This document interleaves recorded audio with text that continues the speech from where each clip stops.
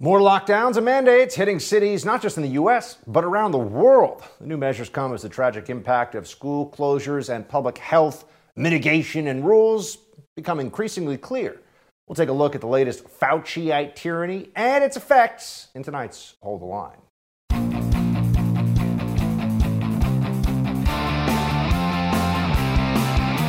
Welcome to Hold the Line. I'm Buck Sexton. President Biden addressing the nation today because we have an all-time high of COVID cases in the United States. We're hitting global highs now, actually, for COVID cases all over the world. But hold on a second. I thought we had this amazing vaccine. It was going to stop the spread. It was all supposed to work just according to their plan, except it didn't. We can all see it. They can pretend like we can't, but we can, and we know, and we remember.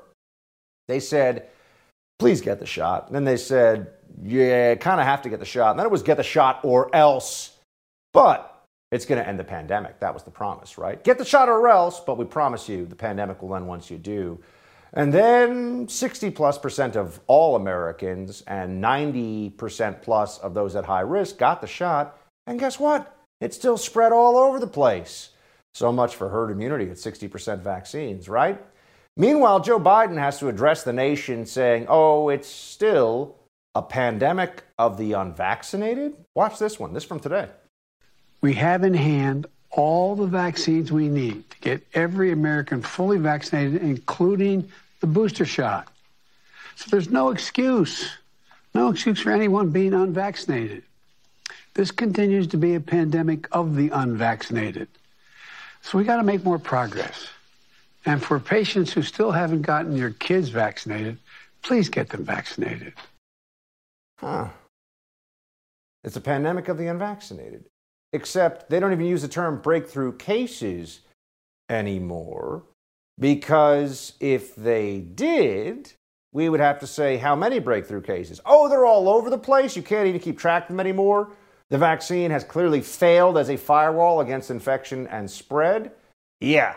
That's where we are, folks. We can all see it. They're lying to you. They're lying to you. Yeah, the vaccines are good if you're particularly in that protection window of a few months at limiting your risk, although not eliminating it, of hospitalization and death. But as a means of preventing the infection and spread of the virus? No. This is about personal protection now, not community protection, but they won't let it go. They won't let it go. Now we have some people in major cities making demands that we go back to some of the same failed policies of the past, like school closures. Joe Biden, of course, not coming down hard on the public sector teachers' unions and their slothful insanity of trying to shut down schools again, because they're all so scared. Wait, but aren't they all vaccinated, or haven't they had the chance to get vaccinated? What's the big deal? Biden saying that he thinks schools should remain open. Watch.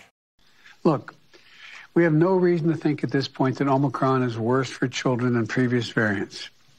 We know that our kids can be safe when in school, by the way. That's why I believe schools should remain open. They have what they need because of the American Rescue Plan. With the first month we were in office, or second month, that I signed in March, we provided the states with $130 billion, with a B, billion dollars to specifically keep our students safe and schools open. Schools open. At least it seems the Democrats have realized that it is politically disastrous for them to shut down schools again when schools are low-risk places for children to begin with. Children are at low risk from COVID, and there are enormous, damaging consequences to shutting it all down, right? We should all be quite aware of that at this point. But guess what? Detroit public schools, for example, are a place that still want to shut down if they can. The public sector unions in Chicago and even in New York are making noise about closing schools. Right now, some schools are so short on staff that they de facto go into a shutdown status, at least for a few days, maybe a few weeks. But a full-on mandated shutdown? Here's Detroit Public School Board member defending school closures. We are aggressively testing and providing free testing for all of our staff. We see those numbers over the holiday has continued to impact our community. A number of people have had the Omicron virus. I just recovered myself right before and during Christmas So we know that it's highly contagious, and we just want to flatten the curve. And I think that is certainly the best way to go to keep everyone safe. They can't flatten the curve.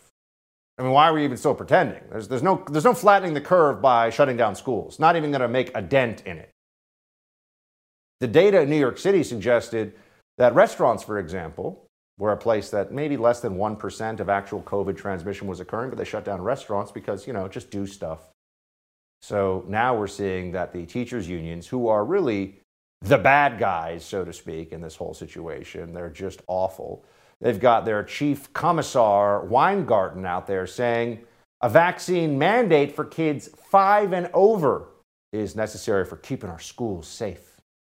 Is the American Federation of Teachers now supportive of mandatory vaccination for all students 5 and over? What Gavin Newsom did in California is really the best model, which is that the semester after they go from emergency use to full authorization, and the FDA has done everything that they need to do. That's what California has said. That is the semester that they become mandatory. And you support that nationally? And I personally support that. I support vaccine mandates, she says, for kids 5 and up. Now, she's a teachers union hack, so it's not surprising that she's going to take this maximum Democrat Fauciite position.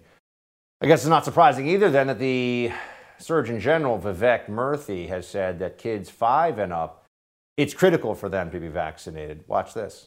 I would say at this point, it is still not clear that kids are more susceptible to Omicron compared to adults.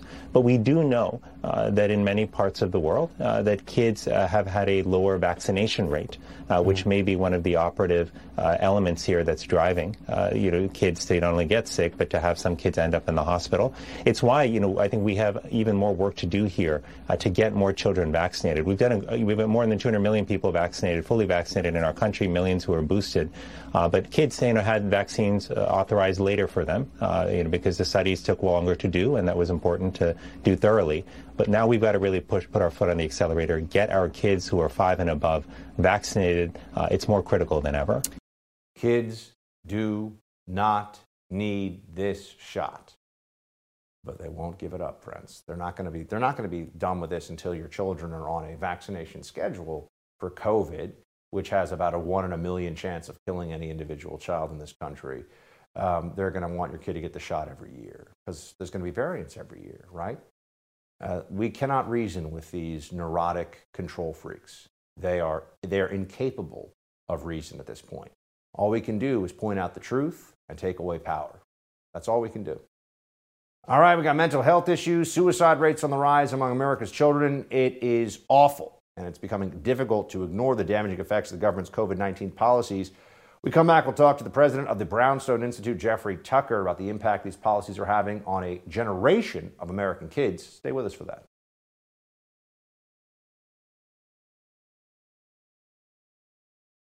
The tremendous effect that school closures and public health mandates are having on America's school children are becoming harder to ignore. In addition to falling behind in their academics, children and teens are now increasingly suffering from mental health issues. In his morning newsletter, New York Times reporter David Leonhardt writes that the issues have been, quote, aggravated by the isolation and disruption of the pandemic. 3 medical groups, including the American Academy of Pediatrics, recently declared a national state of emergency in children's mental health. They cited dramatic increases in emergency department visits for all mental health emergencies. New York Times isn't the only outlet that seems to be getting the message. Over at CNN, Dr. Richard Besser acknowledged the lack of focus on the unintended consequences of COVID policy. Watch this. What we've learned over the past 2 years is that there's significant risk keeping children out of school. Risk in terms of not just educational learning, but socialization and mental health and all kinds of things that are really, really important. And we had put the big emphasis over these past 2 years on reducing as much as possible the risk of infection. And with that, I don't think we paid enough attention to the risks to mental health by keeping kids out of school. You don't say. For more on this, let me bring in the president of the Brownstone Institute, Jeffrey Tucker. Jeffrey, thank you for being with us.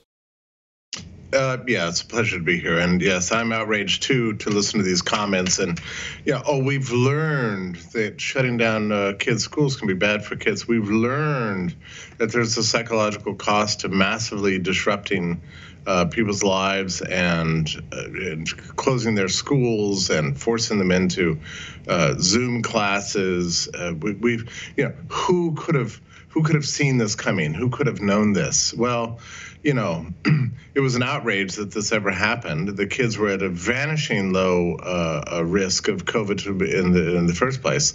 The whole country was shut down, not just schools, for a pandemic that hadn't yet arrived. And here we are 2 years later with a genuine mass pandemic with sickness all over the country, exacerbated by the lockdowns and surrounded by astonishing carnage, profoundly affecting the children more than anybody else. So this is a moral outrage, and we're going to be paying a price for this for decades hence. Given the realities of the data, and you alluded to some of it there, children are at very, very low risk, not only of serious disease themselves. In fact, it's generally the case they don't even know they have the disease because it's so minor, particularly for those under the age of 12. But what is the argument now? I mean, when the teachers' unions are, as they currently are, for everyone watching this, in places like New York and Chicago and Detroit, and I'm sure you'll see more of this in Los Angeles, advocating for shutdowns that they say will be weeks, but who knows, of course. Is there even a good faith argument to be made at this point? I mean, how could we be at this place, Jeffrey, 2 years in? Well, at the very outset of the pandemic, there was a perception that somehow kids were going to be the super spreaders. And they believed this from their models that, were 15 years out of date. And you can look at and see the models by the Glasses and Carter Meacher and the rest of these people. They were convinced that the way disease spreads is through classrooms and school buses, and so that was their first target, was to shut down the schools. That they paid no attention to the data, nothing about the particulars of COVID, which is a very bad virus. But fortunately and mercifully, it spared children, unlike 1918, or for that matter, unlike 67, 68, or 57, 58. So, we should have known this, but instead we targeted the schools, shut them all down, thinking that this was going to somehow stop the pandemic.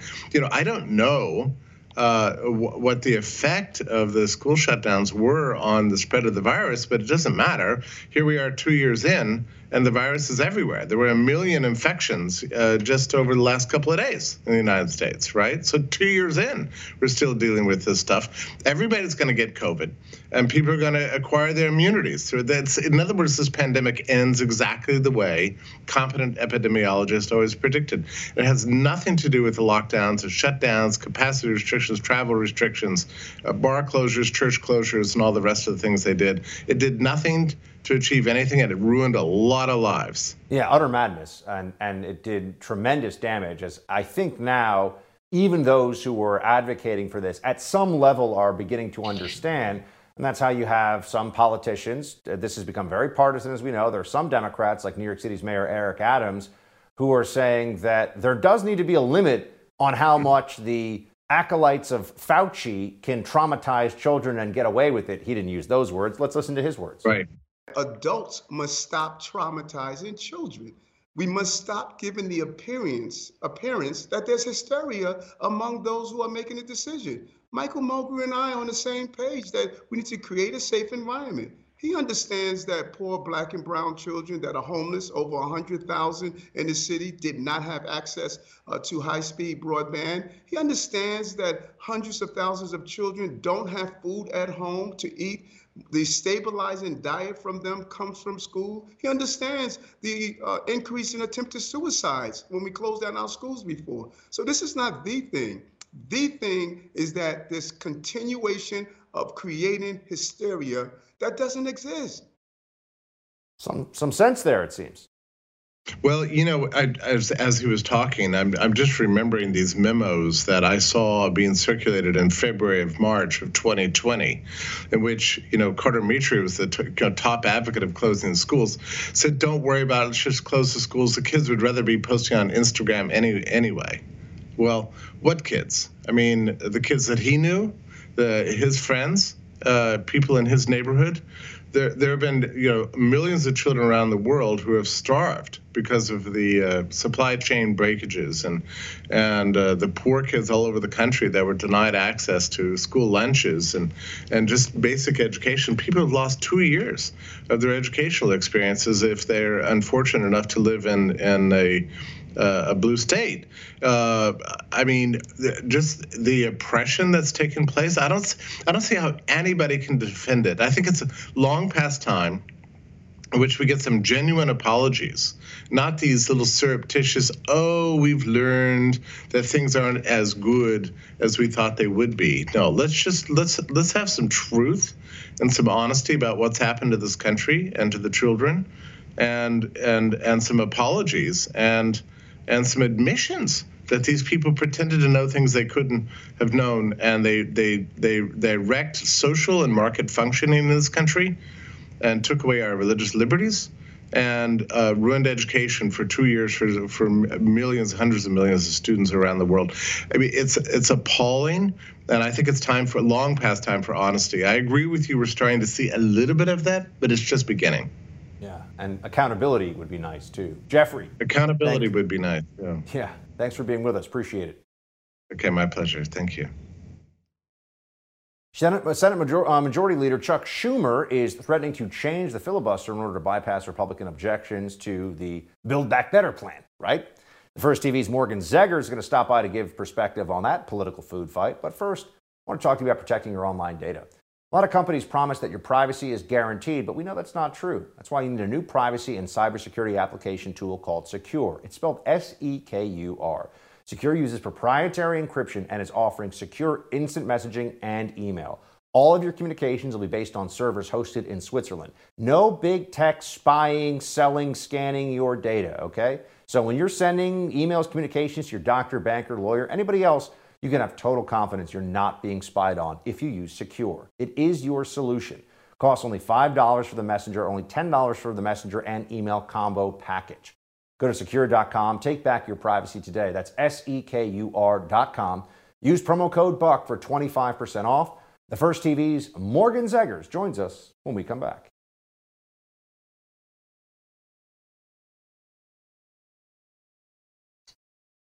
As Democrats look to the year ahead, some are eyeing potential changes to the filibuster as a way to revive President Biden's social spending plan and, of course, to pass voting rights legislation. That's what they call it. A handful of Senate Democrats, as well as President Biden, have been pushing for an exception, of course, to the filibuster to allow them to move on the election bill. But Senators Joe Manchin of West Virginia and Kyrsten Sinema of Arizona have so far held firm in their support for keeping the 60-vote hurdle in place. You know, our institutions, all that kind of stuff. Morgan Zegers, founder of Young Americans Against Socialism, joins me to break it all down. Morgan, what's going on? Nothing much, Buck. How are you doing? I'm all right. Happy New Year. Senate Majority Leader Chuck Schumer. Is he having a happy New Year? I guess we'll have to see. He said that he'll force the filibuster vote by Martin Luther King Jr. Day in order to pass a sweeping election reform bill. Here's a piece from his so-called Dear Colleague note. Let me be clear. January 6th was a symptom of a broader illness, an effort to delegitimize our election process, and the Senate must advance systemic democracy reforms to repair our republic, or else the events of that day will not be an aberration. They will be the new norm. Given the urgency of the situation and imminence of the votes, we as Senate Democrats must urge the public in a variety of different ways to impress upon their senators the importance of acting and reforming the Senate rules if that becomes a prerequisite for action to save our democracy. Woo! Morgan, it was a mouthful to read. I'm sure it was painful to the ears for folks, but what's the reality of this?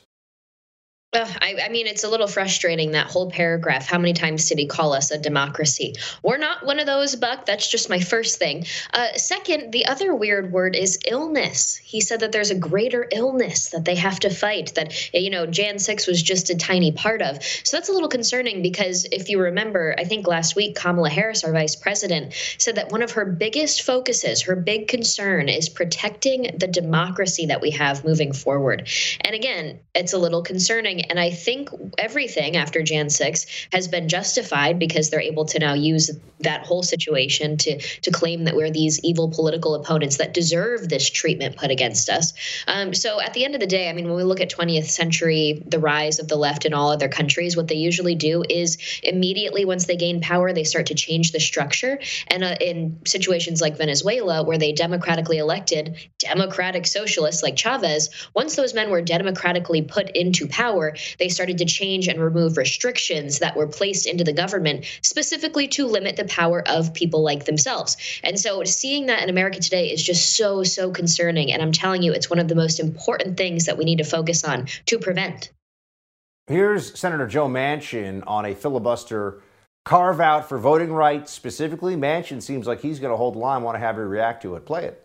The need for us to protect democracy as we know it, and the Senate as it has operated for 232 years, are extremely, extremely high bars that we must be very careful if we're willing to cross those. So I'm not agreeing to any of this to the extent I want to talk and see all the options we have open. What do you think? Yeah, I'm thankful that he would say that, but it's also, I mean, how much can you trust a politician? I think people on the right, we get so excited when we see someone like Joe Manchin who stands up against the left, but how long will he be on our side on this? Because when I was looking this morning, I saw Senator Schumer, the majority leader, he was saying their only focus with dealing with Joe Manchin and Kyrsten Sinema is to just push and pressure them until they change their mind, to do the right thing, as he was saying. So I really worry about what's going on behind the scenes in D.C. right now, and I worry also with the favors that we see, the pork that we see going on behind the scenes that most Americans don't know is going on. That's what I'm like, all right, I hope they don't have much on his head, and I hope that he can have a strong backbone on this. There's also going to be a lot of demagoguery around this issue, that's for sure. Here is Senator Markey saying that the GOP is attempting to carve out the voting rights of black and brown Americans. Watch this one.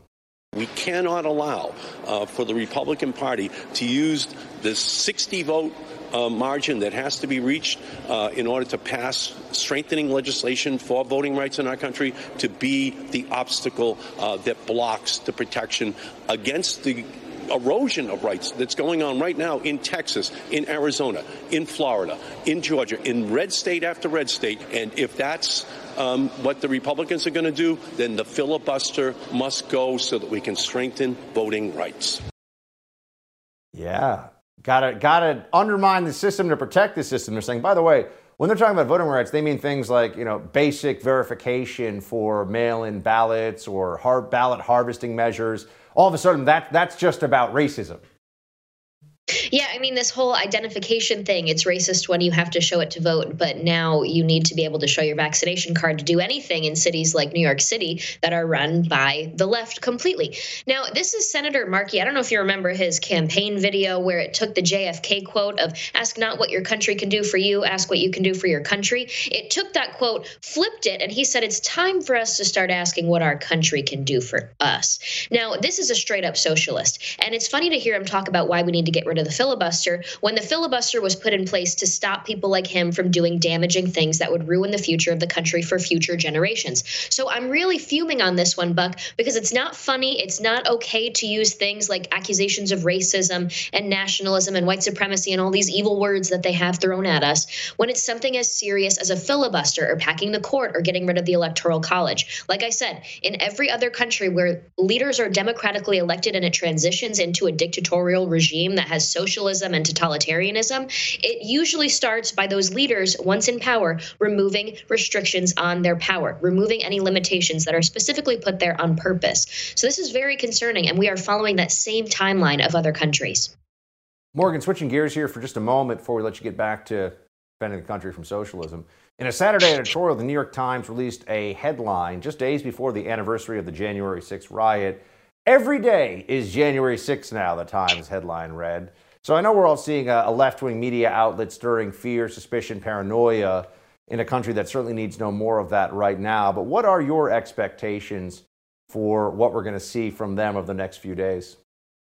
Buck, they are going to stretch this as much as they can. They're going to take every ounce of opportunity with this situation. I knew it on January 6th as it was happening. I remember I was cutting the meat in my kitchen for dinner and saying, oh my gosh, this is going to be the justification they've needed to now weaponize the bureaucracy, the law enforcement agencies, everything in the federal government against us. And that's exactly what they've been doing. Honestly, Buck, I can't believe it's already been a year since this happened, and we know basically nothing about it. We know nothing about the relationship, the communication between Nancy Pelosi and the Capitol Police. We know nothing about the relationship or the communication between any of the interagencies, and it really concerns me. I think most Americans, whether you're on the right or the left, we just want transparency on this. It's time to declassify some information, and I hope when we get power in 2022 in the House, in the Senate, we start looking into this information. They have that Jan 6 committee. Well, that's controlled by the left right now. I bet you when it's controlled by the right, or at least I hope and pray when it's controlled by the right, we investigate Jan 6, but for some other reasons. Morgan, always appreciate the perspective. Good to see you. Thank you. About 100,000 Russian troops remain poised on Ukraine's border, with intelligence analysts predicting the number might grow to 175,000 in the coming days.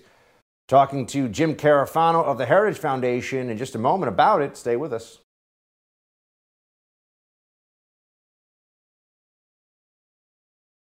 After a phone call with Russian President Vladimir Putin, President Biden claimed he would respond decisively if Russia decides to invade Ukraine. In a statement released by Press Secretary Jen Psaki, following was said. President Biden urged Russia to de-escalate tensions with Ukraine. He made clear that the United States and its allies and partners will respond decisively if Russia further invades that country. Vladimir Putin fired back, reportedly saying sanctions would be a, quote, colossal mistake. Is the Russian president trying to soften Biden up more so than he already is? Let me bring in James Carafano, Vice President of the Heritage Foundation and an Army veteran, to get his perspective. Jim, always good to have you. Happy New Year. All right, let's just first get to this. Where do we stand right now? I mean, how close to the brink of an actual hot war in Ukraine are the Russians taking things? Well, I think the honest answer is we just don't know. And the reason for that is literally everything is in place to do an invasion. So we'll only know if there's an invasion when they invade. And the only person who knows for sure is Vladimir Putin, who would order that. So look, I have people who are telling me they think that we are literally moments away from troops marching into the Ukraine. And I have other people that say, well, they're going to wait until after the Olympics. And then other people who say, well, Putin will wait and see what kind of concessions he can get. And if he gets good concessions, then, maybe he'll, just take a piece of the country. So I think right now we don't know, and we won't know until Putin decides, and which of course is never the situation that you want. You never want to go into a competition basically only being able to play defense and letting the other guy decide the time and place of when the next move is. I mean, to that point about the reaction that may come from this, especially from the Biden regime, he said that the U.S. will respond decisively if Putin were to invade Ukraine. People hear that and take very different things away from this. I understand that there's some strategic ambiguity that I'm sure the White House will want to say they want to keep here with what exactly. But what do you think that means? I mean, what would responding decisively mean from the Biden lexicon, but also in reality, or rather from those who are just trying to analyze this? What would that look like?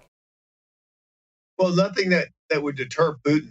And that's the problem, is the administration has said we need to de-escalate. Well, that's nonsense, because de-escalation implies that both sides need to back down. Well, Putin, he created the crisis. He's not going to back down. So our strategy goes in with the wrong premise. The strategy should be supporting the sovereignty and the independence of the Ukrainian people. So that has me worried off the top. And Biden's actually held back on providing support to Ukraine because he doesn't want to escalate the conflict. Well, that's just a nonsense strategy.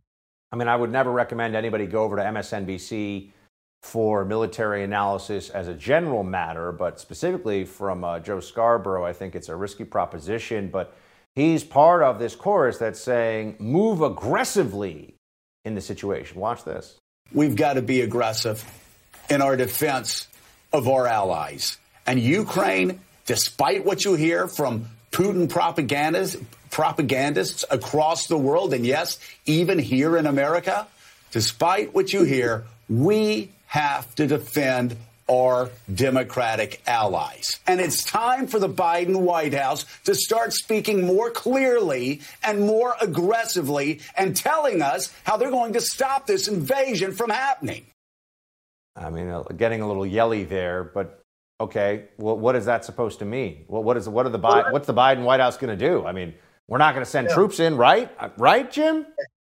Well, that's the old Joe Scarborough. Look, we're not going to fight for Ukraine. And honestly, we don't have to. There's 44 million Ukrainians. They can fight for their own country. But we have a vested interest in their success. And deterring Putin would mean the more resources we put in there before there's a conflict, the more likely that there won't be a conflict. By restraining, putting in resources and giving the Ukrainians things to help defend themselves, we think that we're trying to de-escalate, but we're not. We're just encouraging Putin to act before we act. So he's already kind of missed the bubble there. Sanctions have no relevance at all. Sanctions are not a deterrent. This country is sanction proof. And the reason for that is it's an authoritarian dictatorship. They can always rewire things to make sure the stuff that they need, they can get all the caviar and vodka that they require. So the notion that somehow sanctions are to deter them is just not true. And there's not widespread appetite even for sanctions in Europe. Many Europeans, for example, say, what are you going to do? Sanction gas exports? Then we're going to freeze this winter if we sanction Russian gas exports. So even if there's a war, there will be people that say we still have to buy Russian gas because we have no alternative. So just the threat of saying sanctions, it not only does it not sound tough to the Russians, it actually said, that's all you got in the kit bag? That's all you got to push back on me? Seems like we know where that's heading. Another part of this is, of course, going to be here we are under a Biden administration. After 4 years of being told that Trump was in Putin's pocket, meanwhile, Biden's in office less than a year, and already it looks like Russia may decide now's the time to go into Ukraine. It's interesting that, of course, Putin went after Crimea when Obama was president and Biden was the vice president. But seems like they're already preparing for this, Jim. Here's over at CNN someone saying that this is really about Trump vindicating the aims of Russia. It's about Trump somehow. Watch this.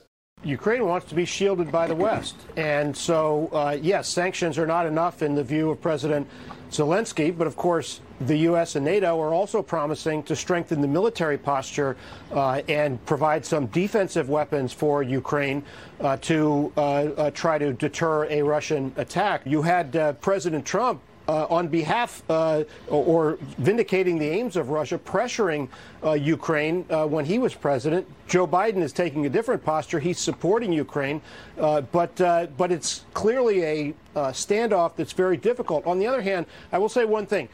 Russia knows that the United States is not going to deploy military forces to defend Ukraine. Okay. This is just rewriting history here. I mean, this is not reality this guy's talking about, or as what happened with Trump. First of all, Donald Trump gave weapons to Ukraine, weapons that the Russians didn't want the Ukrainians to have. And so not only did he actually gave real capability to the Ukrainians that they needed and wanted. Putin tried nothing on his watch. So somehow claiming that this is Trump's fault is ridiculous. Look, there's two reasons this is happening. One is Afghanistan, because Biden looks so reckless and clueless and deer in the headlights and incapable of dealing with the situation and spent more time trying to cover up his own failures than he did responding to the crisis. People said, okay, we know what kind of president we are facing. And then they looked around the president and what did they see? All they see are the same Obama people that the Russians and the Chinese and the North Koreans and the Iranians played for 8 years. And they say, we know how this game is played. So Putin is going into this with the playbook of the other team in his hands and knowing who the coach is and what plays they're going to call. He has absolutely every advantage. And that's why he's moving with such aggression and such confidence. Jim, I think we're going to be talking about this more, unfortunately, a lot more in the weeks ahead. Appreciate your perspective on it, your expertise. Like to say Happy New Year, but not in Ukraine. Yeah. Good to see you, buddy. He's got to go 3 through 3. Ukraine, Taiwan, and Iran. He's got to get all 3 right. And right now, he doesn't look like he's going to make the playoff. Not a surprise. Good to see you. Thank you, buddy. For over a year now, the left has been claiming that questioning the legitimacy of an election is a danger to democracy. But what happens when one of their own does it? We got that story and more coming up in Quick Hits, so be sure to stay with us.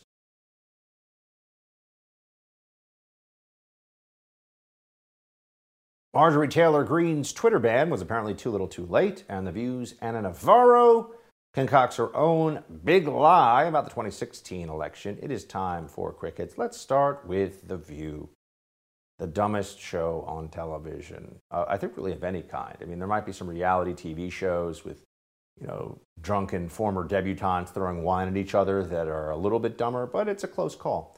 Anna Navarro says Donald Trump was illegitimately elected in 2016 when she went on a rant. She's among the dumbest political analysts you'll find anywhere in television or any medium for that matter. Here she is.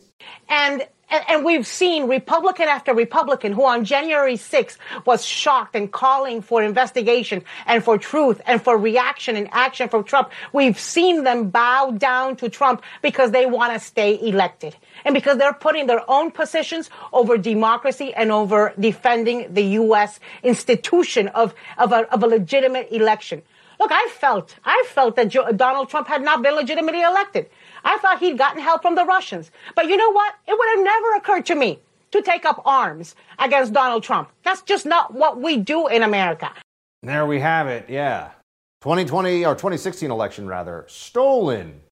Still allowed to say that. Illegitimately elected. That's the phrase. They're allowed to say whatever they want, of course. And this is in large part because they have the backing of social media for their propaganda. This is a huge problem for this country going forward when you have a small group of tech oligarchs who effectively can determine what is allowed to be said in the public sphere, because that is the power that the social media behemoths have at this point. That's a big issue, right? But Democrats aren't shying away from this. They like the censorship. They want to be able to shut down things that they don't like. They want to kick their competitors in the political space out of the public square. They don't want to meet them head on in the marketplace of ideas. They want to silence. Here's Representative Jayapal, for example, telling everybody that banning conservative lawmakers, that's not enough. Watch. It's no secret that our social media companies have been part of their algorithms promoting disinformation. And I think that these steps are important, but frankly, a little too little and a little too late. The reality is it's not just Marjorie Taylor Greene. All over Twitter, social media, Facebook, all of these companies have been using algorithms that are just about clickbait, not about truth. Too little, too late. Just about clickbait, not about truth. Who determines what that truth is? Oh, that's right. The lib-run, progressive super companies like Google and Twitter and Facebook. And they, of course, don't want to have any regulation of that, right? We have all kinds of... I do radio for 3 hours a day. I can't just start cursing. There's a lot of things. There was the fairness doctrine in radio for a long time. There were a lot of things that are regulated on the radio, but somehow these big tech companies, they can't be regulated by the FCC the same way. They can't be told, sorry, you have to actually play by a set of rules to allow for a free, open communication. No, I disagree. I think they should be. I think it's time conservatives, Republicans actually did something about it. Then there's the governor of New York, Kathy Hochul. Didn't win any election. She was the lieutenant governor. Then Andrew Cuomo was grabbing female staff members in places he shouldn't have been, and that got him in trouble. And so she now, Hochul, is the governor of New York. New York is going through its really worst ever period of COVID cases. And what does the idiot governor of New York say? Well, if you're with the kids and you're at home, take them out, get them vaccinated. That sounds like a great idea. Watch. If I'm a parent and I'm saying the kids are home, They're driving me a little nuts today. Let's take them out to get their vaccinations so when they go back to school on Monday, and let me put an exclamation point on it, back to school on Monday, that they are safe. So parents, I'm pleading with you. They're safe without the vaccines. Children do not need this vaccination, which is a short-lived vaccination, as we know, in terms of its protection. But they just won't ever give it up. Dr. Robert Malone was on the Joe Rogan podcast recently and got a lot of attention for it. He is a world-class expert on mRNA vaccines and has been shining a light on things like the lack of a willingness to approach early treatment for COVID from the Fauciite regime and the Biden administration, among other things. But specifically on the issue of masks, he points out Fauci has no integrity. Watch.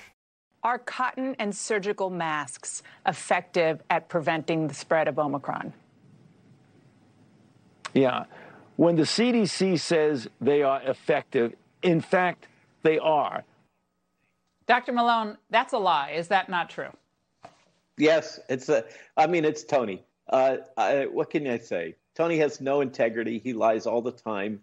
And me and my peers have been watching this for decades. We just shrug our shoulders and shake our heads and say it's Fauci. It is Fauci. That's it for Hold the Line. The No Spin News with Bill O'Reilly is next.